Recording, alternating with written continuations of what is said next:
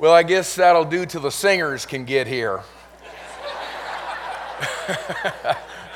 Wow, man, that was choice, wasn't it? Y'all enjoy that tonight? Amen. Thanks for making the drive, y'all. It's good to see you in my old stomping grounds here. Welcome. All right, so as Pastor Jeff was just saying, as we've been talking about now for 2 days, this is a conference, of course, on dispensationalism. And as Pastor Jeff was so eloquently saying yesterday morning, that this thing of dispensationalism is a big honking deal. And the reason that it's a big honking deal is because it affects so many things in terms of our approach to the Bible and so many things in terms of our interpretation of the Bible. And one of the things that we value in this Living Faith Fellowship is not removing the ancient landmarks in Scripture. And we believe that God has called us to earnestly contend for the faith. Anybody here believe that? We better in these last days be ready to do that, to earnestly contend for the faith. I realize that most of you weren't able to be here this morning because you have jobs and responsibilities or school or whatever. But man, I just really appreciated the way that Pastor Shelby ended his session this morning.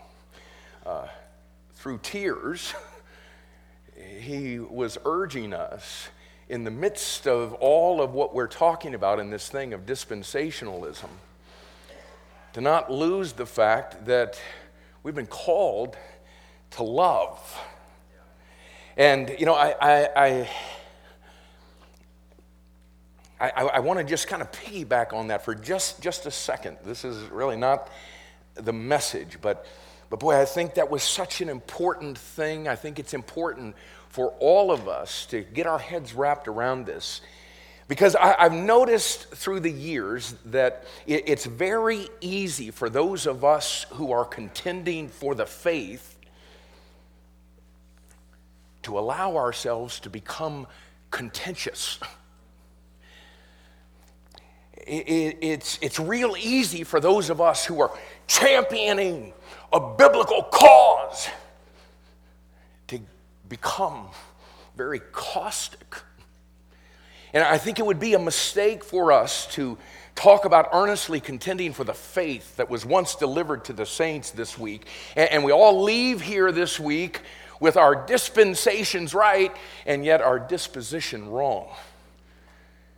And man, I listen, if that in any way sounds like I'm talking about us hiding the truth, I'm not talking about us hiding the truth one bit. No, we nail the truth and we unashamedly call out error, and yet I believe it's possible to be able to speak truth like Jesus did in Luke chapter 4 and verse 22, and people wonder at the gracious words that proceed out of our mouth. You have ears to hear that?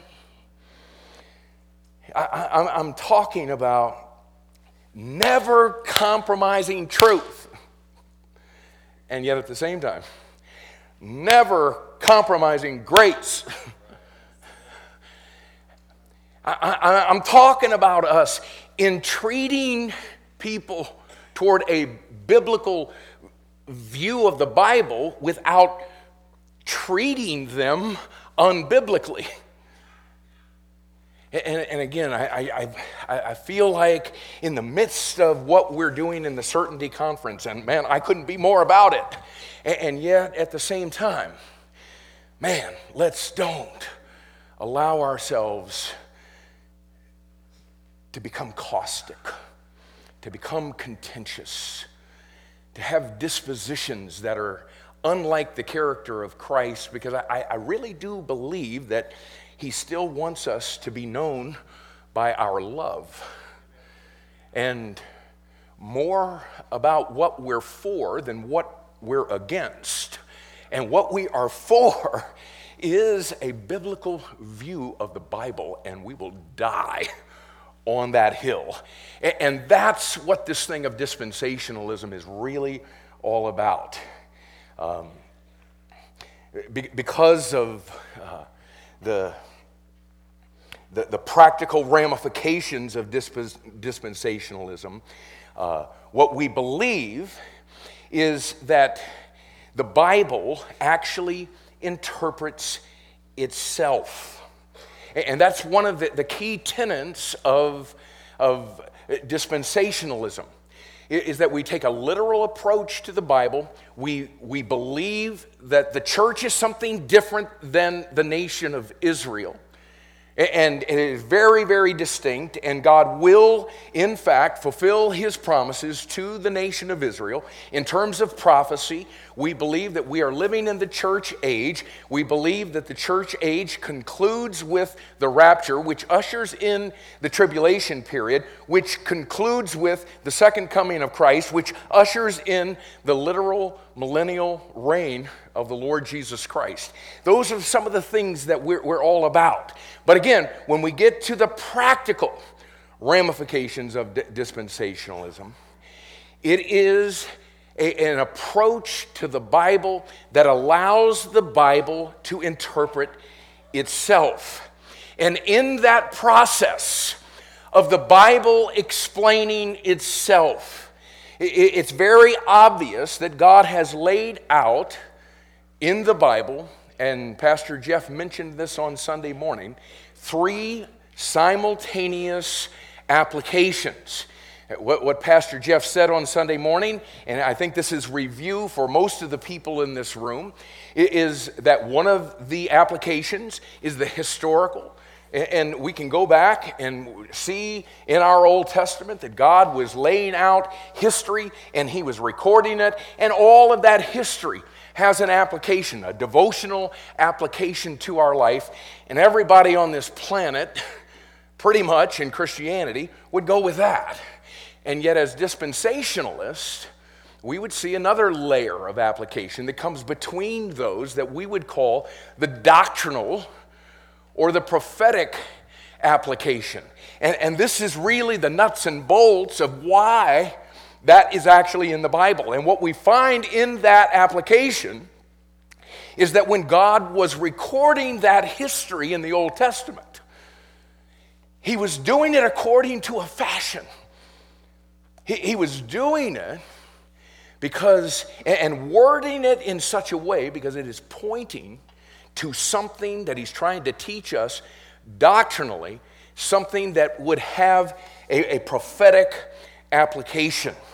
And so what I am going to attempt to do in the next several nights is go to an Old Testament passage and apply it from a very dispensational standpoint. With this interpretation, allowing the Bible to interpret the Bible, allowing it to just say what it says and point to that prophetic application. And in this passage that I'm going to take you to, what we're going to find is that even in this passage, he's actually teaching us dispensationalism. Now, what I've been talking about for the last, it seems like I've been here forever.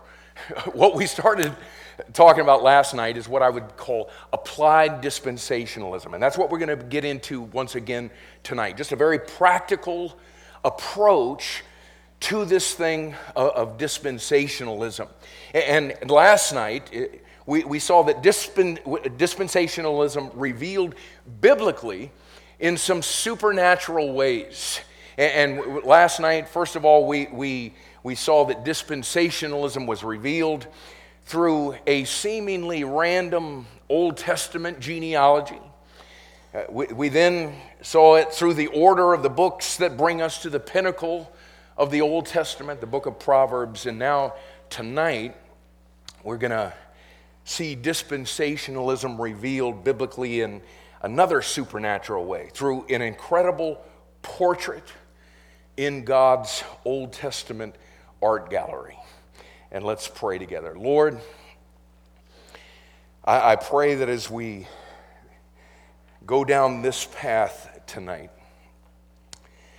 that you will open our eyes, that you will pour out upon us the spirit of wisdom and revelation in the knowledge of you, our eyes being enlightened.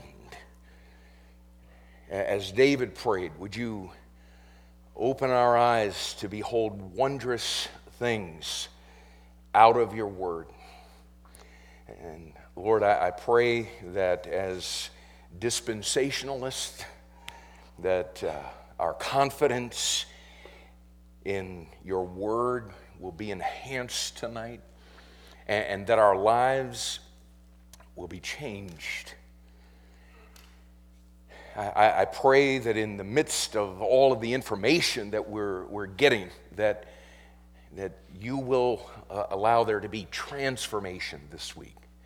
May we, by the time we put a bow on this on Wednesday night, Lord, I pray that our lives will be different because of the truth that you have shown us and in your incredible book.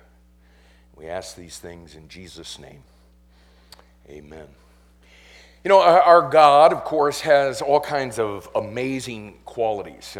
We could just start going through the list. We could say that he is a God of supreme holiness, that he is a God of unending and infinite love, that he is a God of infinite knowledge and wisdom, and we could go on and on and on. But one of the qualities that we seldom talk about is the fact that God is also an amazing artist.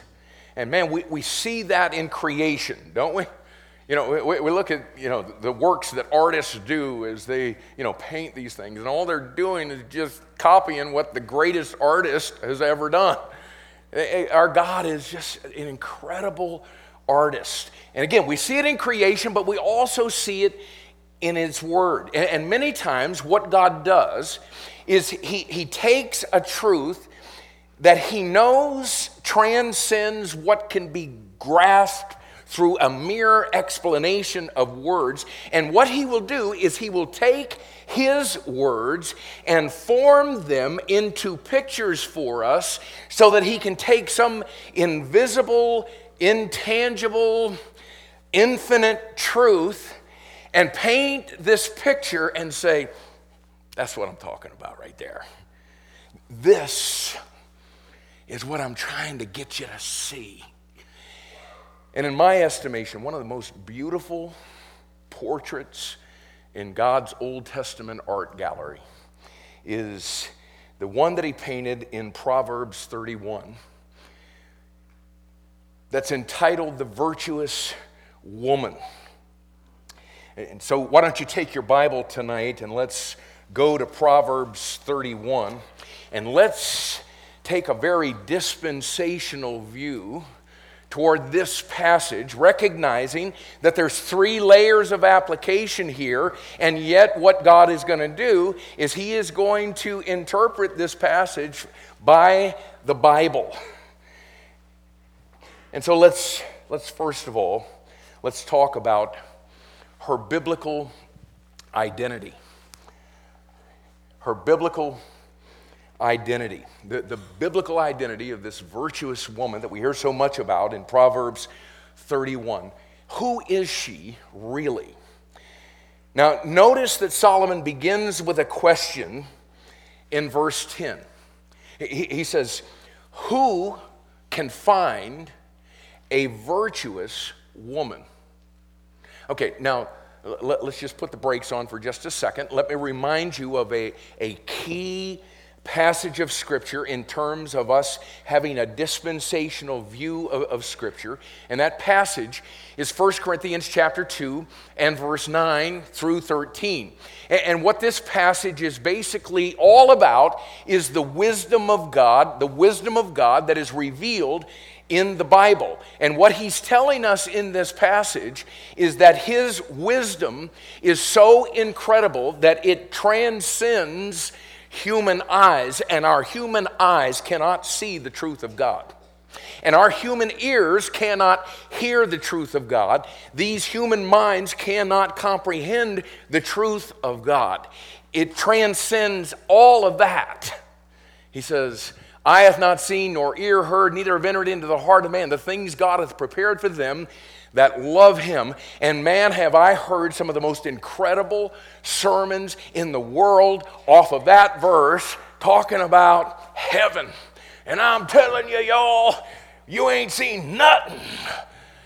Eye has not seen, nor ear heard. And you know what? I believe that about heaven. But that passage ain't nothing about heaven right there. It's about the wisdom of God. And he's saying, you ain't smart enough to get it. But, verse 10, God hath revealed them unto us by his Spirit. And the Spirit searcheth all things, yea, the deep things of God. You can't know it, but God does want to reveal it to you. And he reveals it to us by his Spirit. And there's a very calculated way that the Spirit does it. It's not just do-do-do-do-do-do-do-do. You know, he just works his way in and whoo, reveals it. What he says in verse 13 is that he reveals it as we compare spiritual things with spiritual things. The way that we would understand that is by comparing Scripture with Scripture.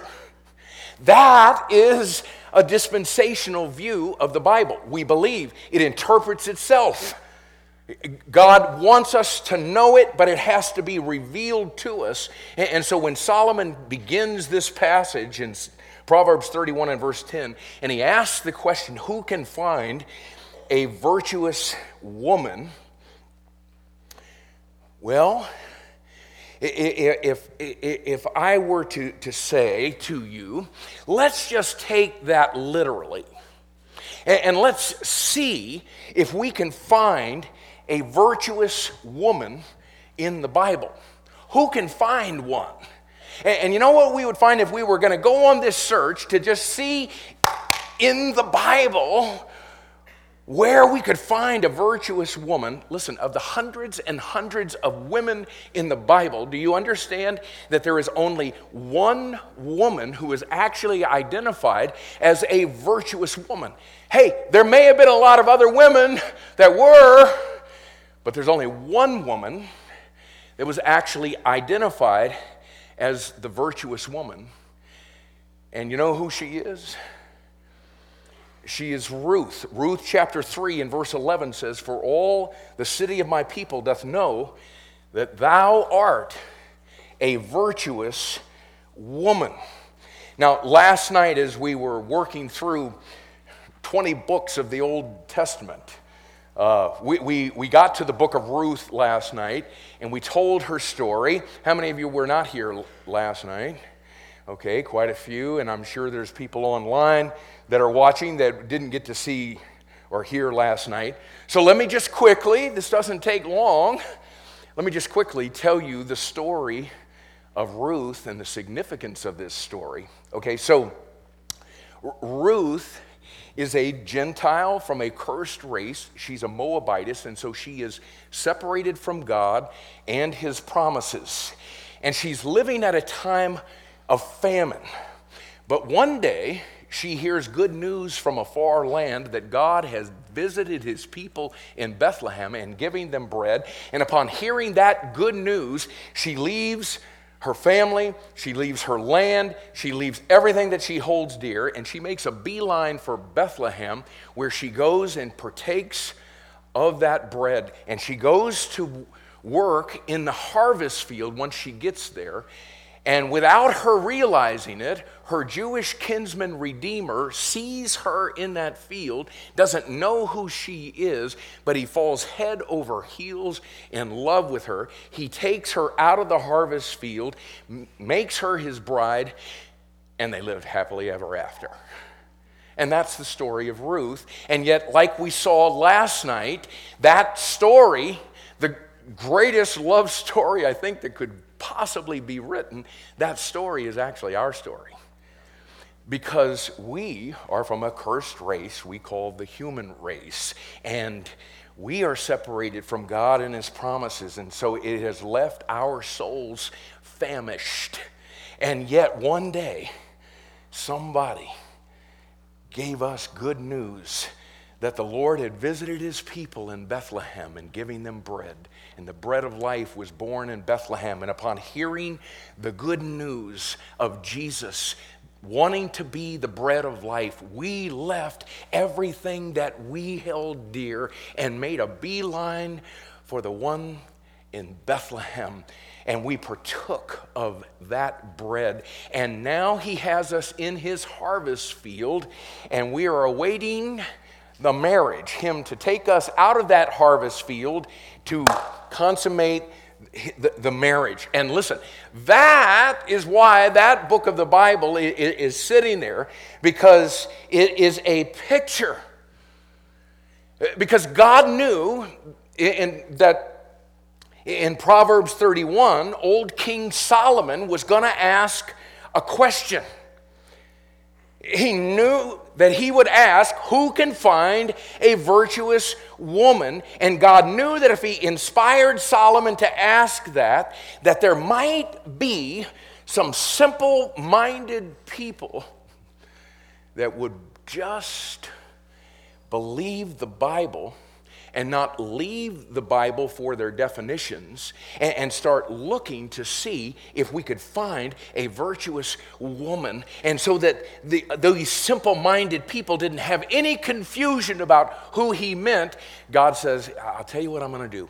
I am going to reserve that title for just one woman, and I'm going to make it so clear who she pictures that my Gentile bride, the church, doesn't miss the connection. You say, okay, no, wait just a minute now. I always thought that Proverbs 31, this virtuous woman, what God was doing was giving a role model for being a godly, industrious wife and mother. And yeah, it's that. From a historical standpoint, and if that's all we want to do is just go and grab the history and try to make some applications for being a good wife and a good mother, I mean, that's cool, but at the same time, there is a whole nother layer of application that if we will take the Bible literally and let the Bible interpret itself, because what God is doing in this passage is he is showing us who we are as Christ's church, and he's showing us what it is that he wants us to be. He's showing us in this passage what it is that he wants us to do. And I think that by the time we make our way through these verses, I think that'll be very, very clear to all of us. But for those of you that may be listening that aren't from a dispensational background, maybe this kind of approach to the Bible is something new for you, and maybe you're struggling with that, and we get that, but let me remind you that this picture that we're talking about in Proverbs 31 is something that is repeated in the New Testament. Remember in Ephesians chapter 5, and we're not going to go into a lot of detail about this, but I think for clarity, I think we need to say it. In Ephesians chapter 5 and verse 22, what God does in this passage is he begins to lay out the responsibilities for wives, the responsibilities for husbands, and he's just going verse by verse, man, laying this whole thing out, and then he gets to verse 32 and bam! You know what God does? In the midst of all of this teaching to and about husbands and wives and their responsibilities, he comes to verse 32 and he says, this is a great mystery. but I speak concerning Christ and the church. What? I thought you were talking to husbands and wives. Yeah, that too. But what I'm really talking about is Christ and the church. And he clearly defines in this passage that Christ is our husband and the church is his bride. Paul picks up on that same thing in 2 Corinthians chapter 11 and verse 2, where he's talking about the fact that when we came to Christ, that we were espoused to him as our one husband. And what he said that he wants to do is that he wanted to make sure that as the apostle to the church, the apostle to the Gentiles, that when he walks us up the aisle to present us as the bride of Christ, that we are a chaste virgin. The way we could say it is that he could present us as a virtuous woman. And I want you to look at the question again in Proverbs 31 and verse 10. Who can find a virtuous woman? Listen now, for her price is far above rubies. Now, if you're there in Proverbs chapter 21, if you look back at verse 1, and we're not going to take the time to go through the proof of all of this, but King Lemuel, that's mentioned in verse 1 as the one that is writing this chapter, is none other than King Solomon. And boy, you talk about somebody that was on the lookout for a virtuous woman, and you talk about somebody that understood what a rare commodity she actually was. Man, it was Solomon, because according to 1 Kings chapter 11 and verse 3, Solomon had 700 wives and 300 concubines, and all I can say about that is you would have to have the wealth of Solomon to buy that much makeup. But 700 wives and 300 concubines is a total of what, y'all? 1,000. I mean, here's a guy who had learned some things about women the hard way. And you know what he learned, y'all? That there wasn't one virtuous woman in 1,000. Because you know what 1 Kings 11:3 goes on to say about those 700 wives and 300 concubines? It says they turned away his heart after other gods.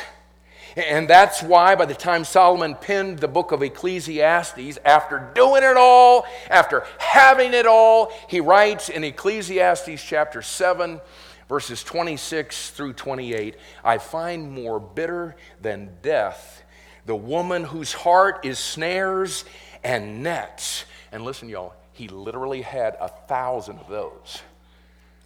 Behold, this have I found, saith the preacher, counting one by one to find out the account, which yet my soul seeketh, but I find not.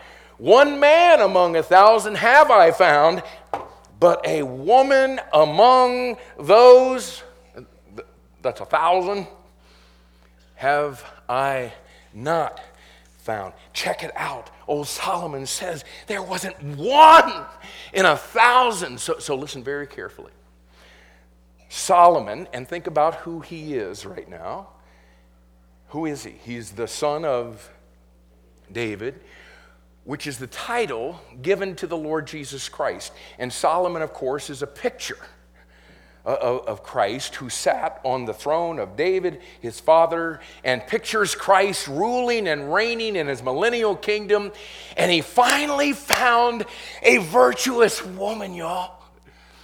In the very next book of the Bible, after writing Ecclesiastes, in the next book, in the book of Song of Solomon, He finds this woman. And you know, that's why he had that song in his mouth, because he found the love of his life. He finally found that woman whose price is far above rubies, and he takes her to be his bride. And you know who she is, man? She is a Gentile of all things. Song of Solomon 6:13 says that she is a Gentile Shulamite. And again, you see that virtuous woman is an incredible picture. The Jewish king of Israel, known as the son of David, taking a Gentile bride to be his lawful wedded wife. And so Solomon had learned that if you find a virtuous woman, you have found one whose price is far above rubies, because, buddy, there's not one in 1,000. But I want you to think about that phrase at the end of verse 10 for a second. It says, for her, what's the next word? Her price is far above rubies. Do you realize that 1 Corinthians chapter 6, 19 and 20 says that the reason that you and I, as members of the bride of Christ, are not our own is because we were bought with a, what? We were bought with a price. And do you have any idea what price the Lord Jesus Christ was willing to pay to make us his bride?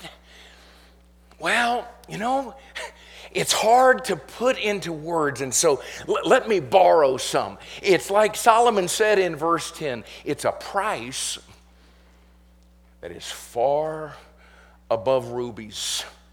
And the question, it forces you to ask, okay, why rubies? In other words, what is the connection of this price to be paid for this virtuous woman? Why the connection to rubies? Real quick, first of all, rubies are rare. Anybody as a kid playing in the dirt, you ever find a ruby? Anybody in all the years as you're, getting your flower beds all mulched and all, anybody ever find a ruby?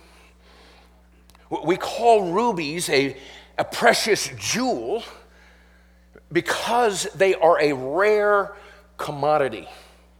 Rubies are rare. Secondly, the price for this woman is likened to the price of rubies because rubies are costly.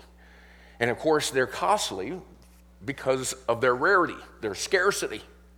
But the truth is, you know what? There's a lot of precious jewels that are rare, scarce, and costly. I mean, we could talk diamonds, we could talk sapphires, we could talk emeralds. So why rubies? Well, thirdly, because rubies are red.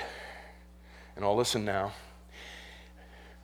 The price that was required for the Jewish king of Israel to pay to redeem us so that we could be his bride, listen, y'all, was a substance that wasn't just as rare as rubies or even more rare than rubies. It was far more than rubies. In fact, it was infinitely more than rubies.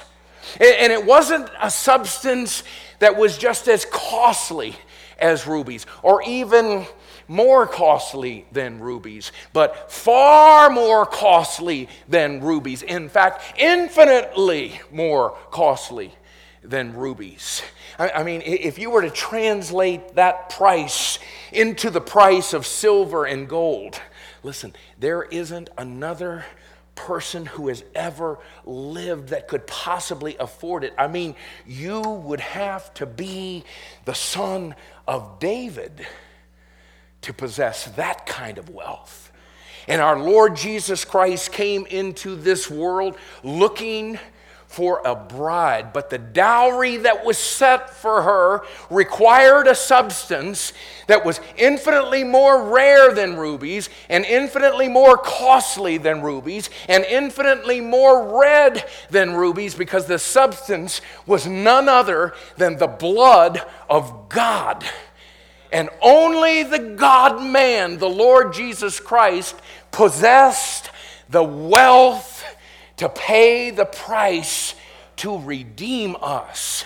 And that's why Peter said in 1 Peter chapter 1, verses 18 and 19, "For as much as you know that you were not redeemed with corruptible things, as silver and gold from your vain conversation received by tradition from your fathers," talking about the sinful nature that we inherited from our father and his father before him. And Peter says, you weren't redeemed by any of that junk, because you couldn't be redeemed with that. But with, he says, the precious blood of Christ, which is far more precious than all of the silver and gold and every precious stone in the world. And listen, y'all, once you begin to see what's happening in Proverbs 31 and you begin to see who this woman actually is, man, you come to this passage and it's no longer something that we men just breeze over because that's a bunch of girly stuff. What we find is that this is one of the clearest and most concise and precise explanations in the entire Bible of what our Lord Jesus Christ expects us as his bride to be and to do. And that's why we're looking at this. Because a dispensational view of interpreting the Scripture brings us to this interpretation, and God is laying out, again, one of the clearest explanations of what it is that you and I in these last days as the bride of Christ need to be and to do. And if we could leave this conference understanding dispensations and the dispensational approach, and we as the body of Christ and as the bride of Christ could get to the place to where we match this woman, I'd say this would be one whale of a conference. And so we've identified her. We've seen her biblical identity. The Proverbs 31 virtuous woman, she's none other than the bride of Christ. All of us who have been bought with that price that is far above rubies, the precious blood of Christ, as of a lamb without blemish and without spot. She is us. That's her biblical identity. And let's look next at her beautiful character. I mean, what is it in this woman chosen to be the bride of Christ that he's looking for? What is it that he intends for us to be as his virtuous woman? What is her character? Verse 11 lets us know that, first of all, this virtuous woman is a woman that can be trusted. She can be trusted. Verse 11 says, the heart of her husband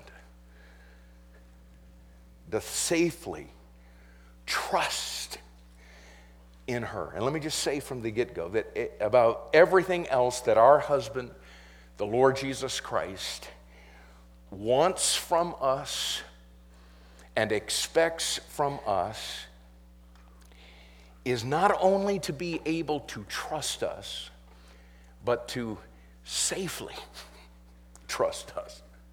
Look at verse 11 again. He doesn't just want to know in his mind. He wants to be able to trust in his heart that the relationship that he has with us is safe. He never wants to have to think about that.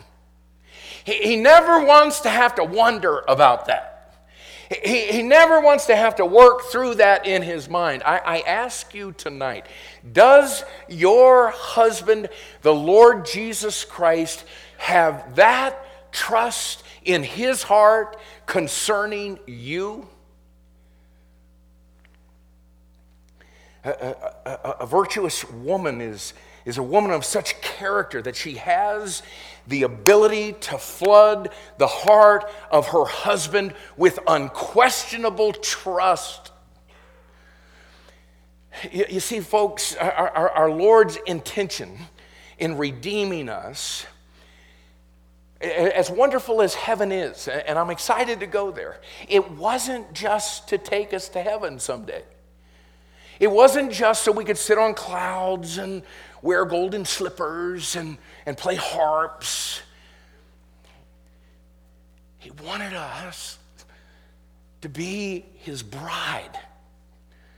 He wants to have a personal, intimate love relationship with us, and he's serious about it. Sherry and I just, last week, I guess, celebrated 37 years of marriage, and 37 years ago, I stood at an altar like this, and I took Sherry to be my bride.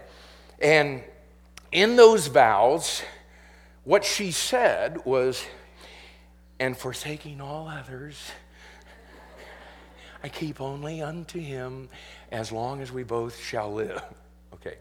And now listen, she was willing to say that, not because I was rescuing her from singleness.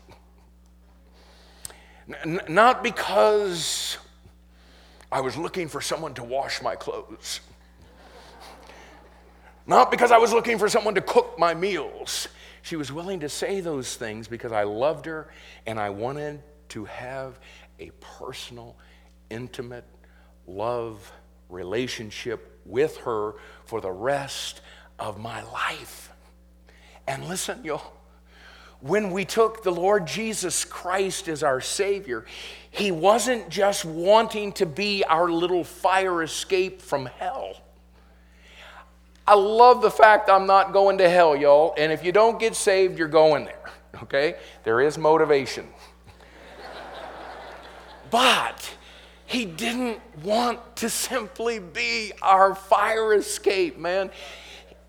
He became our husband because he wanted a relationship with us. And you know what he wants and expects from us now, man? For us to have forsaken all others and keep only unto him all the days of our life.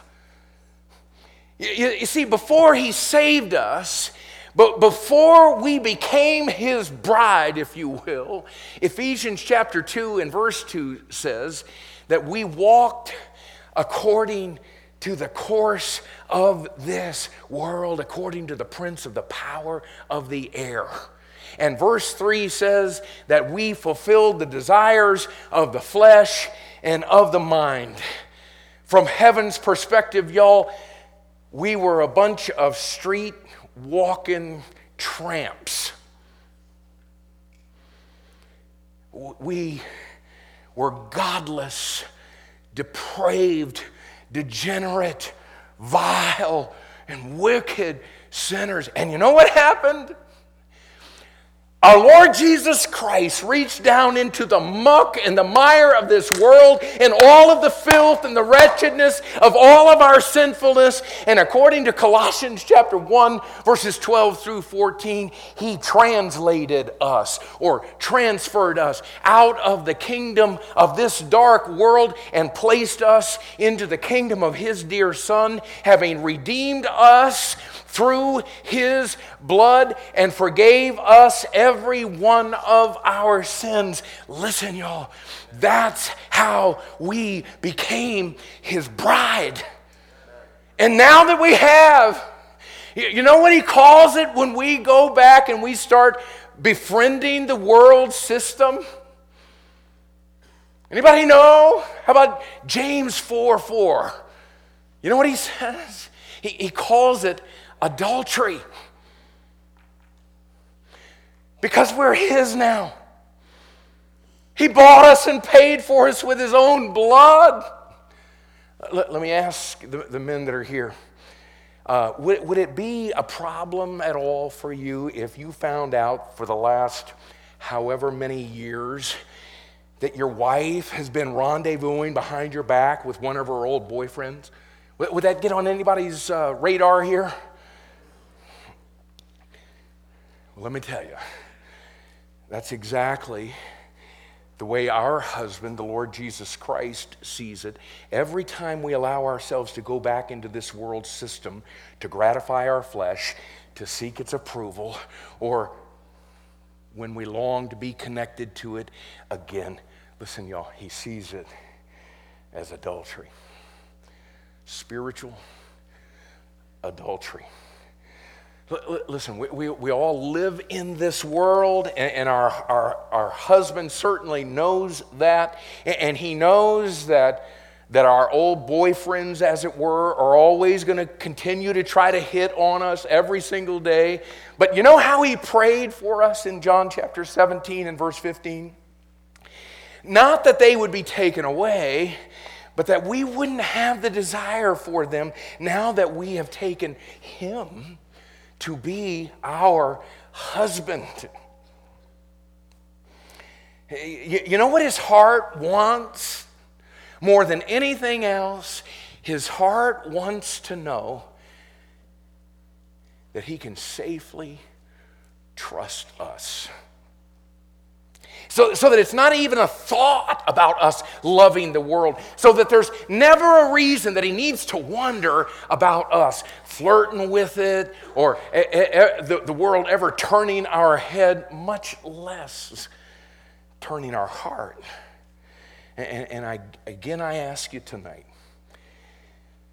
does the heart of your husband, the Lord Jesus Christ, does it safely trust you?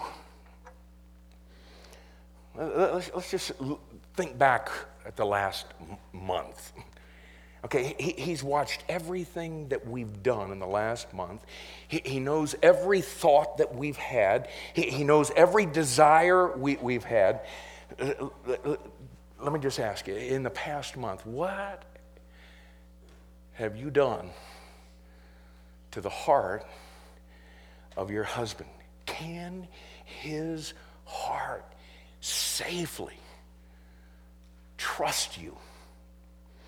And notice the last part of verse 11. So that he shall have no need of spoil. Jesus gave us a very clear understanding of this word spoil in Luke chapter 11 and verse 22, where he talked about the merchandise or goods that are taken when someone is overcome of a stronger opponent. In other words, it's goods and wealth that are acquired through an outside source. And the point of verse 11 here in Proverbs is that the husband of a virtuous woman never needs to concern himself with overcoming someone to amass wealth, because he has a bride who can even be trusted with his money. Do you realize, folks, that as the bride of Christ, we don't have any money?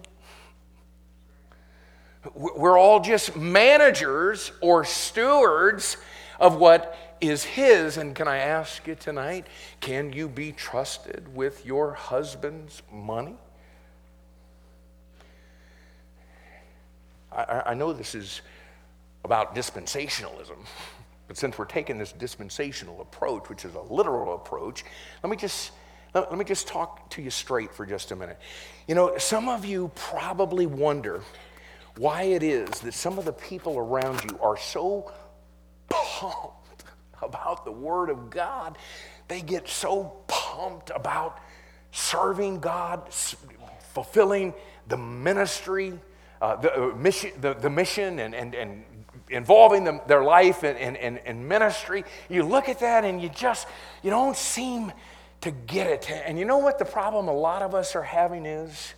We keep running into this little principle that our Lord laid down in Luke chapter 16 and verse 11, because you know what he said? He said that if therefore ye have not been faithful in the unrighteous mammon, money or riches, who will commit to your trust the true riches? And you know what the true riches are, folks?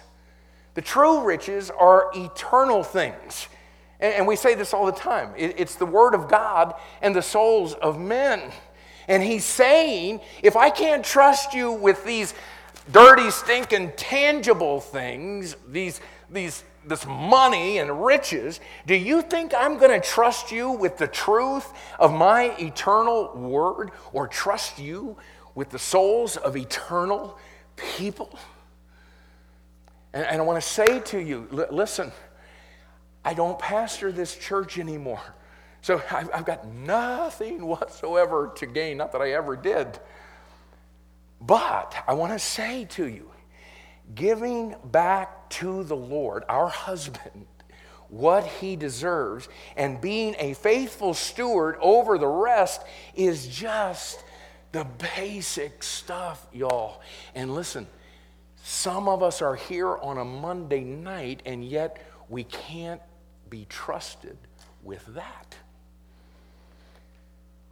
Some of us in this room just need to face the fact our husband can't safely trust us because we're in the process of robbing him.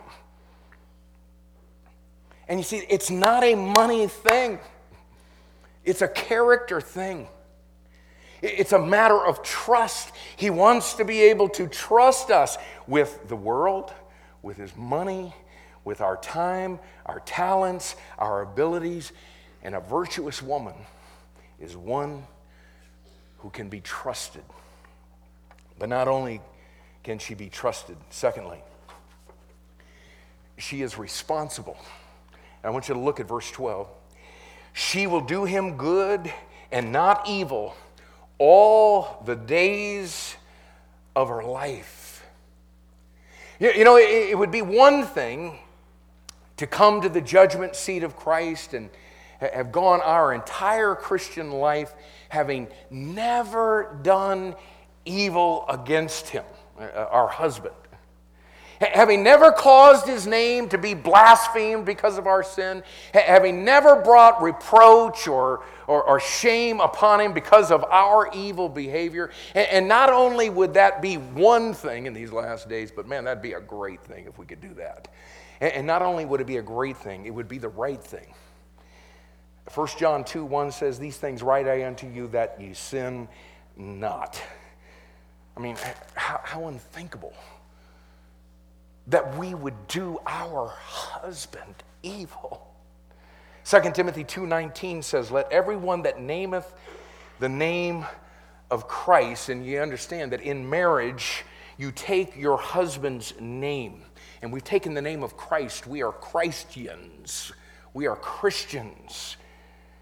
And he says, "Let everyone that nameth the name of Christ depart from iniquity." In other words, don't do your husband evil. And again, I say, if all of us who are his bride would just do that, to not do him evil, that would be one thing. And again, it would be a great thing, but it's totally another thing to do him good.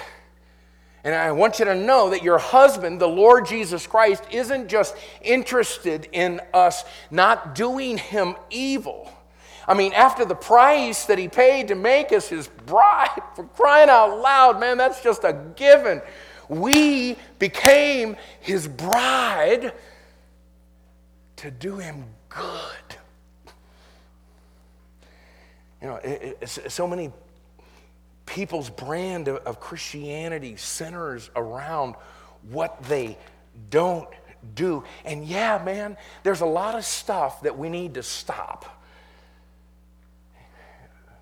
But there's so much more that he wants us to do. And if we would begin to do the things that he wants us to do, we probably wouldn't have time to do the things he wants us to stop. But it's about doing good. And listen, as his bride, we work like crazy for him. Not to earn his love, not to win his affection. We work like crazy because we didn't have to do anything to become the recipients of his love and affection. And because we didn't have to do anything, now, man, we want to work like crazy. Ephesians chapter 2, verses 8 and 9 says, "For by grace are you saved through faith, and that not of yourselves, that is the gift of God, not of works, lest any man should boast." And buddy, we're big on that, aren't we? Yeah. We need to be. We cannot not earn our salvation. We can't deserve it by works, but typically that's where we stop. Verse 10, "For we are his workmanship." Our works didn't save us. He saved us by grace through faith, but we in that process became his workmanship, created in Christ Jesus unto, say it, good works, which God hath before ordained that we should walk in them. And again I say, no, we weren't saved by our works, but now that we're saved because of his amazing grace, we have been saved unto good works. And that was something that God ordained before the foundation of the world. The bride of the Lord Jesus Christ does him good and not evil all the days of her life. The Spirit of God expresses that same basic idea through Paul. Again, over in Titus chapter 3, verses 3 through 8, where he says, "For we ourselves also were sometimes foolish, disobedient, deceived, serving divers lusts and pleasures, living in malice and envy, hateful and hating one another." You remember those days, y'all? Okay, that was our past. But after that, the kindness and love of God, our Savior, toward man appeared, not by works of righteousness which we have done, but according to his mercy, he saved us by the washing of regeneration and renewing of the Holy Ghost, which he shed on us abundantly through Jesus Christ our Savior, that being justified by his grace, we should be made heirs according to the hope of eternal life. And once again, it could not be clearer. He saved us because of his work on the cross, not by the good works that we do. And again, we are real big and need to be real big on Titus chapter 3, verses 3 through 7. But somehow we always leave out verse 8. And verse 8 says, "This is a faithful saying." In other words, what I'm about to say, buddy, you can take to the bank. "And these things I will that thou affirm constantly, Titus, that they which have believed in God might be careful to maintain good works. These things are good and profitable unto men." You know why? Because we're the virtuous woman, the very bride of the Lord Jesus Christ, and we are to do him good and not evil. And notice that last part of Proverbs 31:12, all the days of her life. I mentioned our 37th anniversary was last week. When we got married 37 years ago, we did a little honeymoon, and then we moved out to California to begin our first shot at the ministry. So I've been in the ministry. Every time my anniversary comes around, I know how long I've been in the ministry. I've been saved now for 44 years. And man, I can tell you this. When it comes to this thing of being a Christian, there are many starters, but there are very few finishers. And in fact, just a little tidbit, did you realize that of the 400 leaders in the Bible, 80 of them finished well? Less than 25%. And listen, even among the finishers, there are few that do their husband, the Lord Jesus Christ, good and not evil. Listen to this again now. All the days of their life. People who aren't up and down, people who aren't in and out, people who aren't back and forth. I'm talking about people who came to the altar with the Lord Jesus Christ and understood what their marriage to Him was really all about.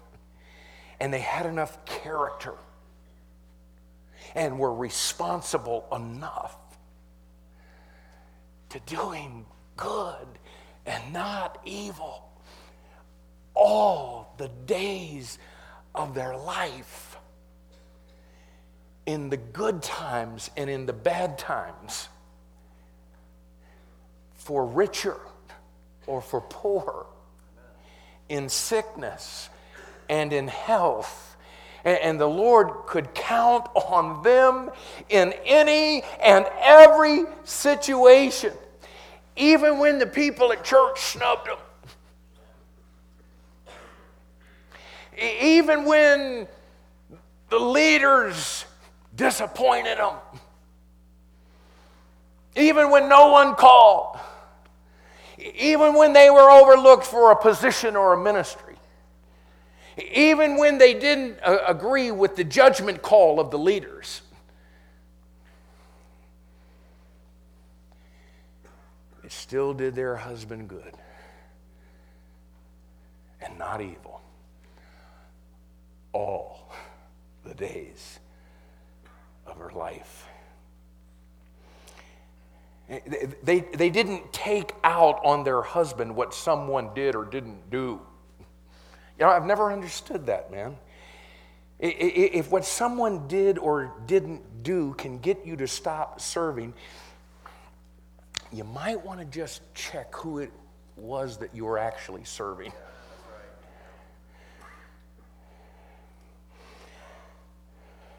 I ask you tonight,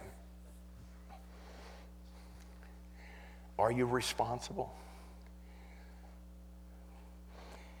Can your husband, the Lord Jesus Christ, count on you? Do you finish what you start?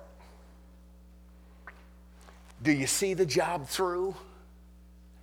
Does the Lord Jesus Christ know in his heart tonight that you will do him good and not evil all the days of your life?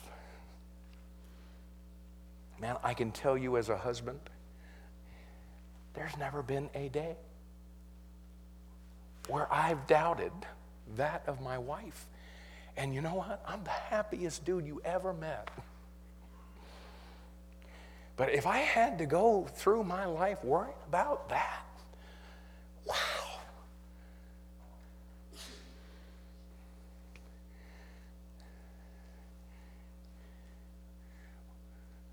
A bride that does him good and not evil all the days of our life. I love what it says about John the Baptist in Acts chapter 13 and verse 25. It says, and as John fulfilled his course. Listen, y'all, as the bride of the Lord Jesus Christ, we have a course to fulfill. And it is a marathon, not a sprint.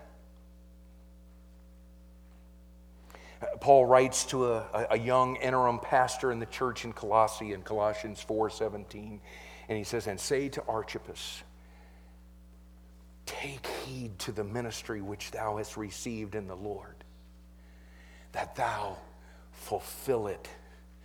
That's the goal, y'all. To fulfill our course.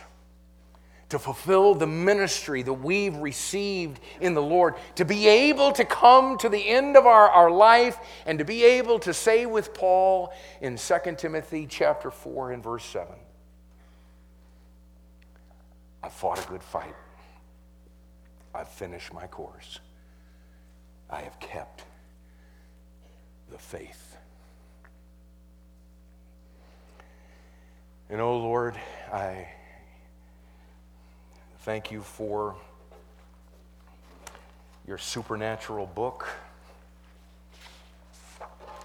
that explains itself as we compare Scripture with Scripture. And Lord, I pray that as we take this practical, dispensational approach to this Scripture for the next 2 nights, that in the midst of getting all of the information about dispensations and us as the church and the characteristics of the church, Lord, I pray that we would be the bride that you called us to be. And once again, that we would leave this week more conformed to the image of our husband, the Lord Jesus Christ.